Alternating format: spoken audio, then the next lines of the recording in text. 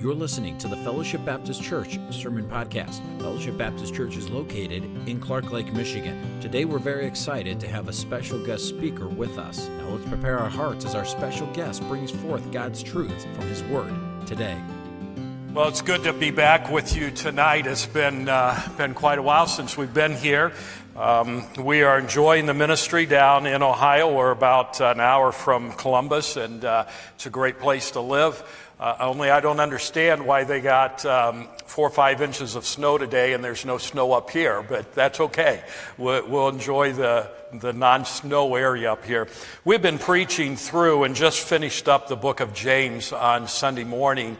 And of course, in James, if you're familiar with it, and I'm sure that you are, it talks about trials that we go through. And I don't know whether any of you here have ever had a trial in your life, or a crisis, or turmoil in your life. But I don't know. I don't believe that there is a better analogy of what a trial feels like than being stuck in a boat out in the midst of the sea with no escape while the wind is blowing and the waves are billowing and everything feels like it is out of control.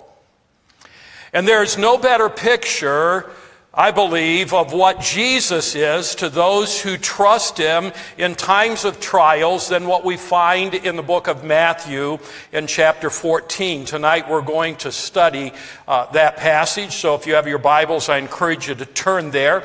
And as we study our passage tonight, I want you to keep in mind the particular trial that you might be going through right now. I don't want you to be thinking about somebody else. I don't want you to be thinking about other things. I want you to think about your own trial, your own crisis, your own turmoil that you are facing in your life. And my hope is that as a result of our time together tonight, you will be inspired to keep Jesus ever before you in that particular trial and to allow Him to be all that He desires to be in you in the midst of the trial or crisis that you're going through in your life. There are at least 9 very valuable principles about our Lord Jesus Christ in the passage that we're going to look at together tonight. And those principles, I believe, teach us certain things that we need to know about Jesus Christ while we are going through our own particular time of trial. Now, before we really get into the core of the text, I want to establish a little bit of a context here for us. In this part of the Gospel of Matthew, our Lord has been through a set of trials all His own. We don't often think about Jesus going through trials. We think of Him as being the Son of God, which He is, but He was also fully man. And we know that He had trials, and we know that there were times that He was sad and different things that He went through. And so we see that He had His own trials here. In the beginning of chapter 14, we are told that John the Baptist had been imprisoned and then brutally murdered by King Herod Antipas.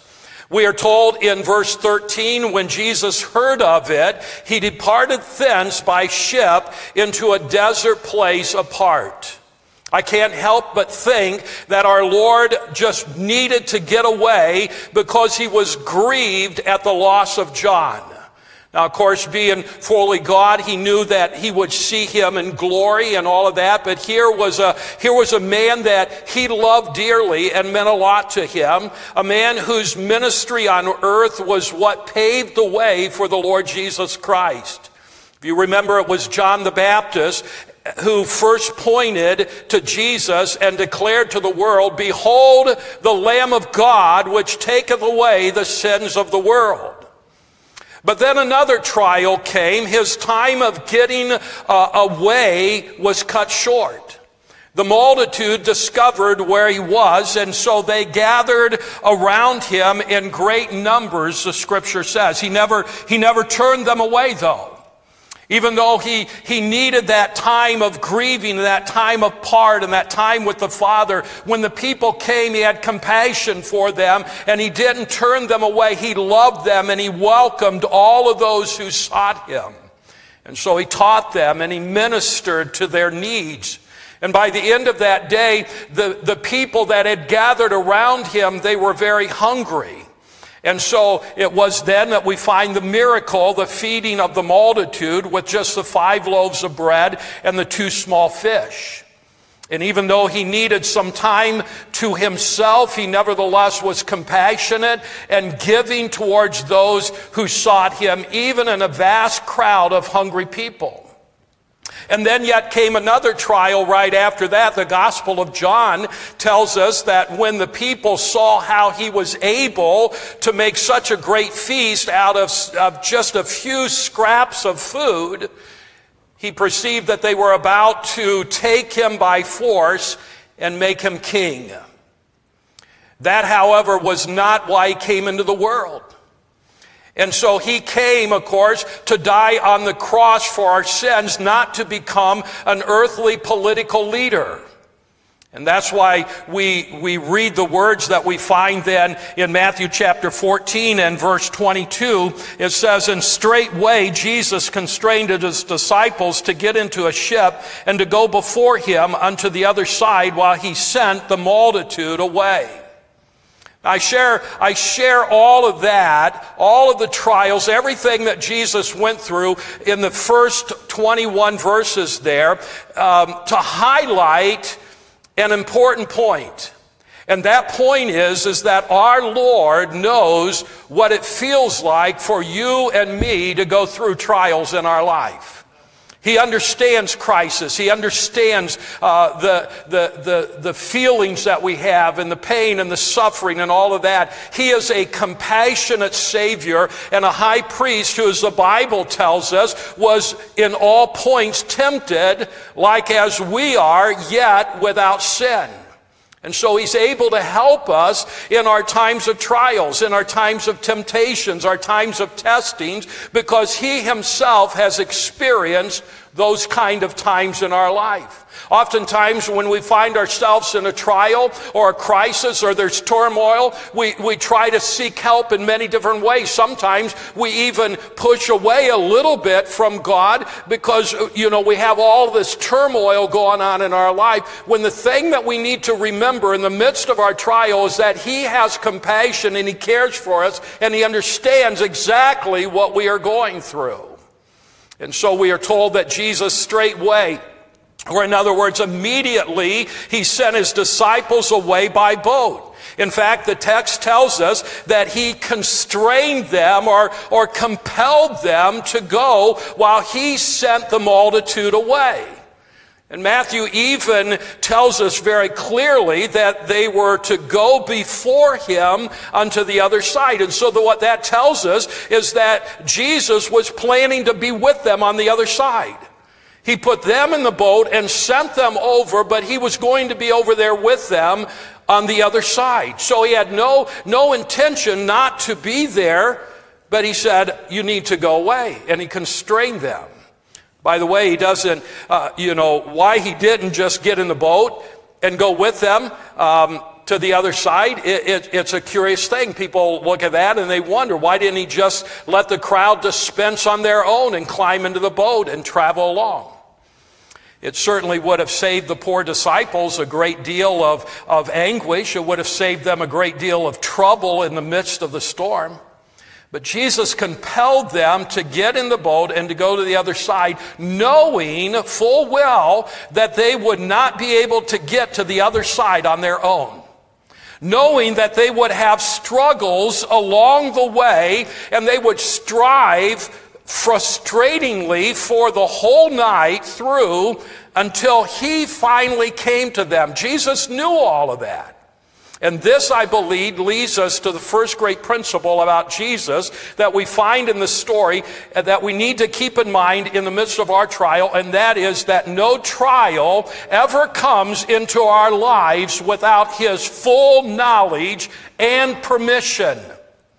There is no trial. You understand, there are no mistakes. There's nothing that happens in our life that God said, I didn't notice that thing coming. He knows all about it. He either allows them to come, his permissive will, or whatever it is, but there is nothing that he doesn't know about ahead of time. And so that trial that you're going through, the turmoil that is happening in your life right now, whether it's a matter of financial or material needs or a challenge to your health, or the health of someone that you love, or a battle over a sinful habit or a practice in your life or someone else's life, or a relational loss, or a time of emotional testing or struggle, is something that our Lord already knew about well in advance. He knew exactly what you're going to be going through. He knows what you're going through right now, and he knew before it ever happened what you were going to be going through. And so it is in fact something that he has allowed by himself in full accord with his permissive will in order to serve his good and sovereign purposes in your life. Now, that doesn't make the trial any less a trial, of course. But I do believe that it makes it into something in which we can confidently trust him. And even something that we can even rejoice in. Because we know that our loving Heavenly Father has a purpose for the trial that I'm going through. He knows exactly what's happening. He knew it was going to happen in my life. He allowed it to happen because He's got a purpose that will bring Him glory and that will strengthen us in our life. And so through that, we can have that time of rejoicing. It could never have come our way unless it was first something that He, in His perfect wisdom and sovereign love, knew that we needed. James said, "My brethren, count it all joy when you fall into divers temptations, knowing this, that the trying of your faith worketh patience, but let patience have her perfect work, that you may be perfect and entire, lacking nothing." So then Jesus purposely sent His disciples away to go through a time of testing, a time of trials, a time that He knew would serve His good purpose in their lives. And so it's important for us to be able to really understand that. And in doing this, He Himself never abandoned them. Look at what it tells us in verse 23. Verse 23 says, "And when He had sent the multitude away, He went up into a mountain apart to pray, and when the evening was come, He was there alone." Now, there are several high places in that surrounding area in which one could set and easily see the entire Sea of Galilee. And I am certain that as Jesus sat and prayed, He could clearly see His disciples out in the boat throughout that evening. He could see what they were going through. He even watched them as they rowed hard and they strained and they struggled for hours upon the sea, seeming to get nowhere. And yet He was not in the boat with them. He was all alone on the mountain. And it says that He was praying to the Father. What do you suppose He was praying about?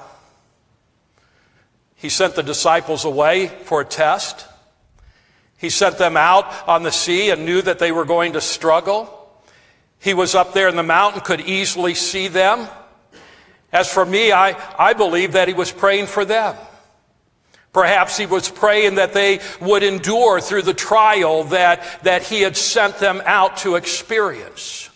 Perhaps He was praying that their faith in Him would not fail them. Perhaps He was praying that they would learn all that they needed to learn about Himself from the miraculous experience that they were about to have with Him. They had no clue what Jesus was going to do in the hours that were about to unfold, but Jesus knew what was going to happen. And so here is yet another principle that I believe that we need to keep in mind about our Lord, and that is that He is faithful to intercede for us during our times of testing. Just think about that. In the midst of your trial and crisis and heartache that you're going through, whatever that particular trial may be, Jesus has you constantly in his view from his place at the right hand of God the Father. Your growth and your maturity through the trial that he is allowing you to experience is a continual concern to his heart. And he prays for you in the midst of that trial. Isn't that a tremendous thought? That right now, Jesus is praying for me? You know, we have spent time praying for others and interceding for them and crying out to God, but here is Jesus in the midst of my trial, feeling the pain and everything that I am going through, and he's talking to the Father, strengthen them. Help them to get through this. Help them to look to me in even a greater way. And so he's praying for us. And so then while he was away from them, I believe that he was looking on to where they were and he was praying for them, but he didn't stay away from them very long. He eventually made his way to them. In verse 24 and 25 tells us, but the ship was now in the midst of the sea, tossed with waves, for the wind was contrary. In the fourth watch of the night, Jesus went unto them, walking on the sea. The fourth watch of the night would have been around 3 in the morning, and that would have meant that they might have been rowing and straining against the wind and the waves for as much as 8 hours. That would have been an agonizingly long time to row against the rough waters, and they no doubt were exhausted. They were probably extremely frustrated. They might even been a little bit fearful of the trial that they were going through. They might even been wondering, well, where is Jesus?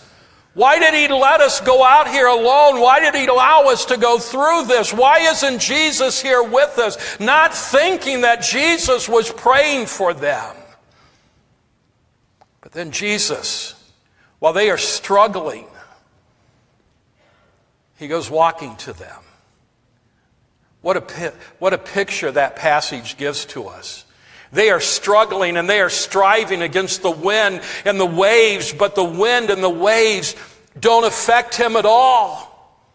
It is so amazing when we look at our lives here on earth and the things that we go through. It seems like there's so much chaos. It seems like there's so much trial. It seems like things are totally out of control. But then when we get a picture of Jesus, he had this complete calm and peace, and everything is in control.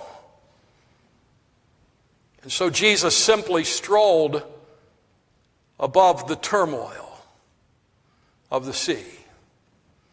I don't have a picture in my mind of Jesus struggling and weaving and going down and back up as the waves were going up and down, or jumping from one wave to the other. When I see Jesus walking on the waters, I see him walking across the top in complete calmness.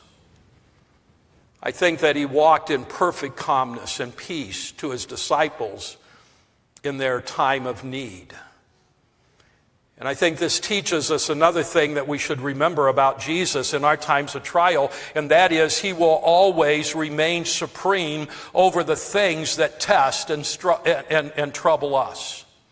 And those things, they may affect us, but they don't affect him at all. When we keep our eyes on him, we're looking unto the one who is above all of the turmoil and all the crisis and all the troubles and all the chaos of this life. Now, there's an interesting thing that we're told at this point in another one of the Gospels. We are told in the Gospel of Mark that Jesus came walking to them and would have passed them by. And I don't at all want to sound irreverent, but I see a little bit of humor in that. The disciples, they're struggling and they're striving, and he was intending to just calmly walk right on past them like there's no problem. That would be a great picture of how supreme he is over the circumstances of our life. We get our eyes focused on the circumstances and the troubles and the trials and all of the heartaches and all of that. And Jesus is walking along. And oftentimes we don't even look to Jesus and say, Jesus, can you just come over here and help me right now? And he would have just passed them by. He wasn't going to barge in on them. He wasn't going to force himself upon them. But he was there. In all of the calmness and all of the peace that he has, and how he waits for us to call to him in our times of trials. As it turned out, he didn't walk past them. In our text, Matthew tells us in verse 26 and 27, it says, and straightway Jesus spake unto them, or 26, and when the disciples saw him walking on the sea, they were troubled, saying, it is a spirit. And they cried out for fear, but straightway Jesus spake unto them, saying, be of good cheer, it is I, be not afraid. The original languages focuses more on a phrase that isn't quite as clear there, but would have been extremely clear to those Jewish disciples. Be of good cheer, I am. Do not be afraid. I am was a phrase that they would have been extremely familiar with. They were the words by which God identified himself to Moses at the burning bush when Moses said, who will I tell them has sent me? And God said, I am. It was the covenant name of God to his chosen people, his ever-sufficient, promise-keeping name. And so Jesus was declaring himself to be their divine Lord and Master, even as he was proving it to them by walking in calmness above the turmoil of the sea.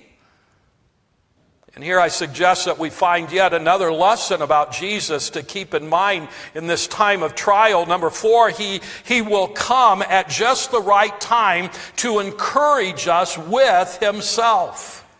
Note that Jesus didn't simply come to them and say, be of good cheer, don't be afraid, everything's going to work out, just hang in there a little bit, toughen up, just buck up a little bit and everything's going to be okay. No, instead he made himself the essential part of the encouragement. He was saying to them, it is I, the great I am, is here. And I believe those moments when in the midst of our trials that we suddenly are reminded of Jesus as our helper and friend, those are key moments in our life. We have to be sure to do the right thing in those moments, and the right thing to do is to draw closer to him. Sometimes, though, what we do instead is we retreat further in the wrong direction. Maybe we roll up into a little ball, as it were, and lie down in the bottom of the boat in our misery and hope that sooner or later this misery, this pain, this suffering is going to pass. Or maybe we clutch to the side of the boat and we scream in fear, or sometimes we even try to find some other way to escape from the painful reality of the trials that we are going through. But there really are no places to go in order to escape from those trials. We have to go through them. And yet Jesus holds out his hand to each one of us in the middle of the trial and the suffering and the heartaches that we're going through. And he invites us to venture out to where he is in calmness, to get out of the turmoil, to come and walk with him and experience the calmness and the fact that he's sovereign and he's in control. Now look what happened to Peter in verse 28. And Peter answered him and said, Lord, if it be thou, bid me come unto thee on the water. And Jesus said, come. He said, come. And I believe that this teaches us yet another thing about our Lord Jesus in times of trials. In the midst of the trials that we are going through, he invites us to step out in faith to where he is, To step out of our circumstances and the things that are weighing us down and the things that are troubling our heart and the pain that we're going through, and to step out in faith and walk in perfect calmness with Him. And what a great lesson this is. When that time of trial has come into your life, there's not any way around it. It is our Lord's sovereign hand, and you are meant to go through it. And so you can't go over it. You can't go under the trial. You can't go around the trial. You can't do a U-turn and say, let's just back up life a little bit. Oh, how much nicer it would be to just go back to another time when everything was happy and everything was pleasant. There's no way through it but through it. And yet we don't have to be afraid of going through it, because right in the middle of it is where Jesus Himself is. Right there. Take my hand. Walk with me. And if we will seek Him in it, He will invite us to come to Him where He is. There's safety. There's stability. It's above all of the turmoil and the crisis. How important it is that you and I do as Peter did, and we call out to Jesus in the midst of our trial, and we come joyfully to Him at His invitation. It becomes the richest and the deepest time of fellowship that we can ever have with Him, that we've ever experienced. When we come out of the depths of the trials and the heartaches, and all of a sudden we are with Jesus, and there's peace and calmness and fellowship. It's really sad that Peter had gotten such a bad rap at this point in the story. I mean, he's often criticized for not having enough faith to keep walking on the water.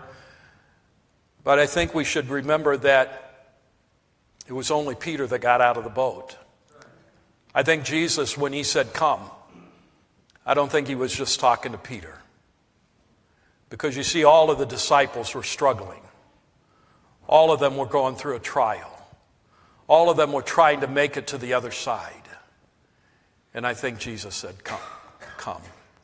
But Peter gets out of the boat, and the rest of them stay in the boat.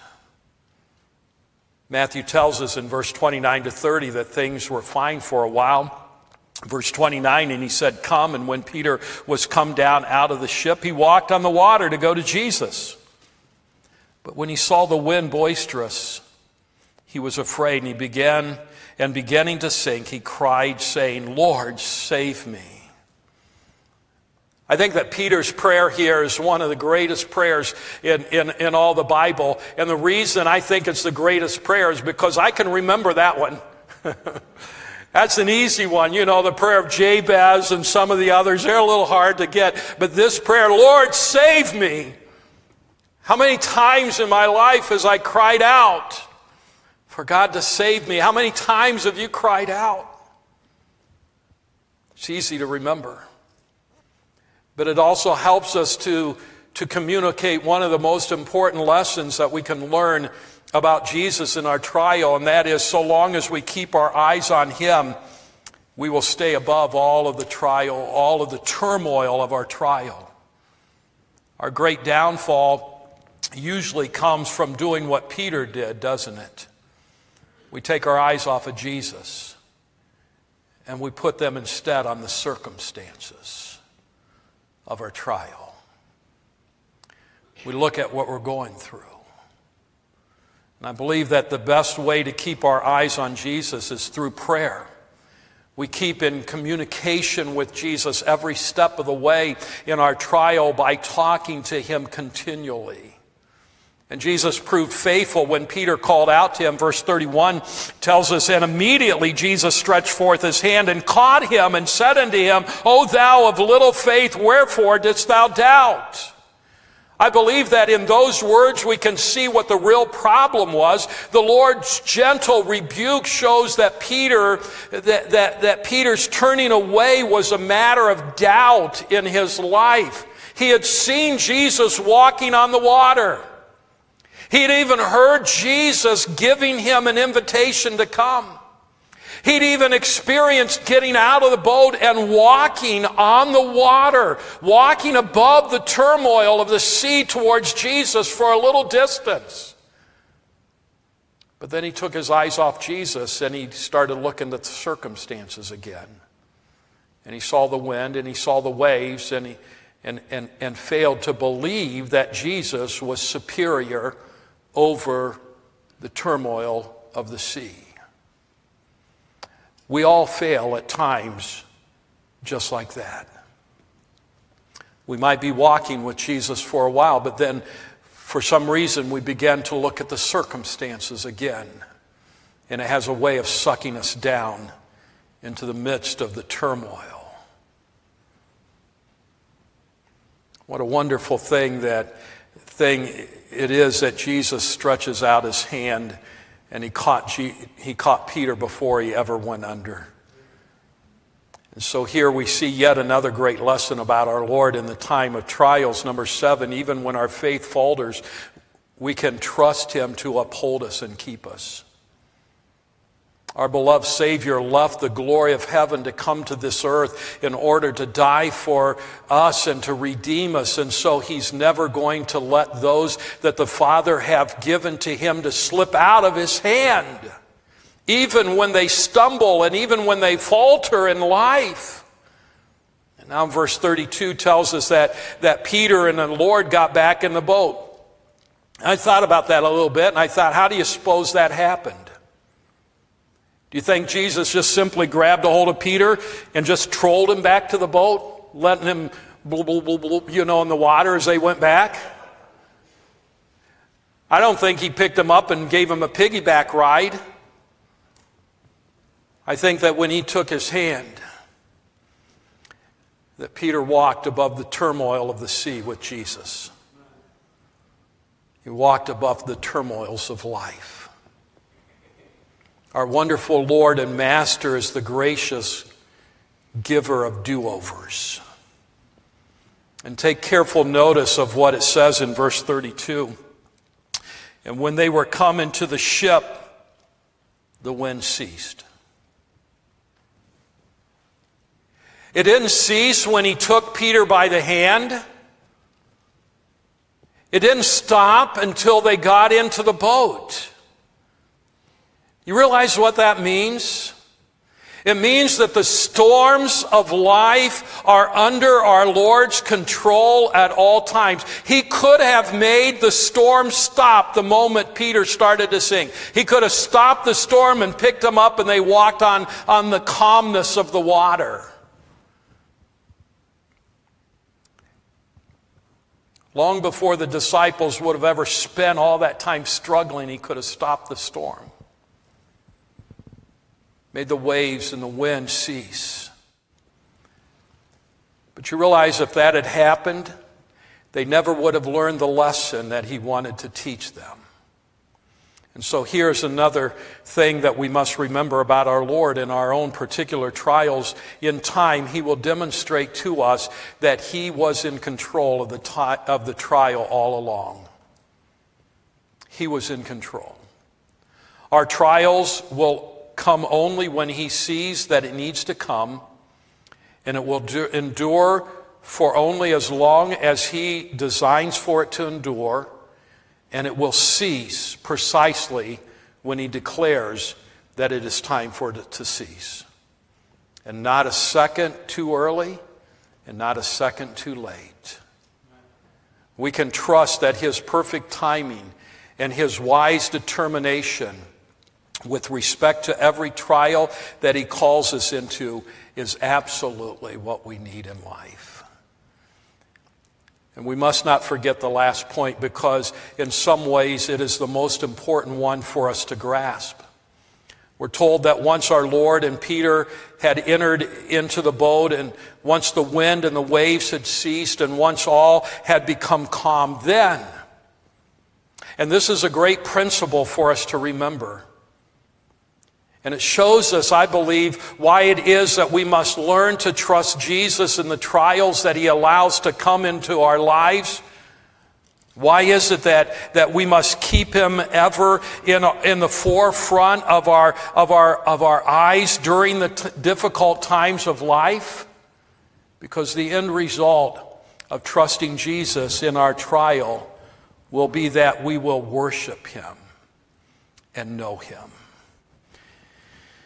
In verse 33, and when they were in the ship, and when they that were in the ship came and worshiped Him, saying, of a truth, thou art the Son of God.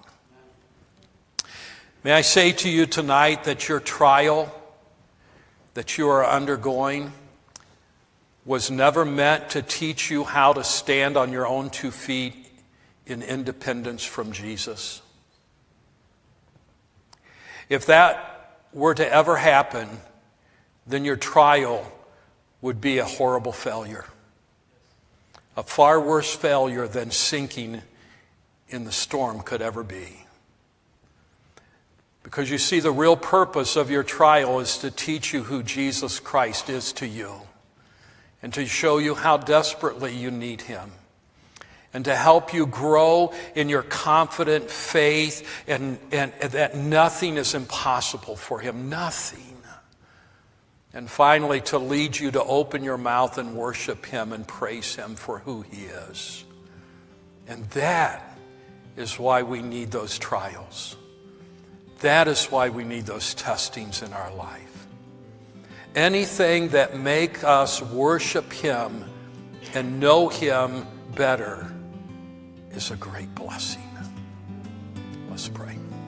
You have been listening to the Fellowship Baptist Church Sermon Podcast. We hope this message was a blessing and encouragement to you. If you would like more messages, visit our website at fbcclarklake.org, where all of our messages can be downloaded for free. Also, you can subscribe to the Fellowship Baptist Church Sermon Podcast on iTunes, Google Play, or SoundCloud. All of our messages are available for free. If you want to keep up to date on what's going on at Fellowship, follow us on Facebook, Twitter, or Instagram, where you can see what's happening at Fellowship Baptist Church. If you'd like to visit us, Fellowship Baptist Church is located at 3200 Reed Road, Clark Lake, Michigan. Thank you so much for listening, and we hope to see you back here again next time.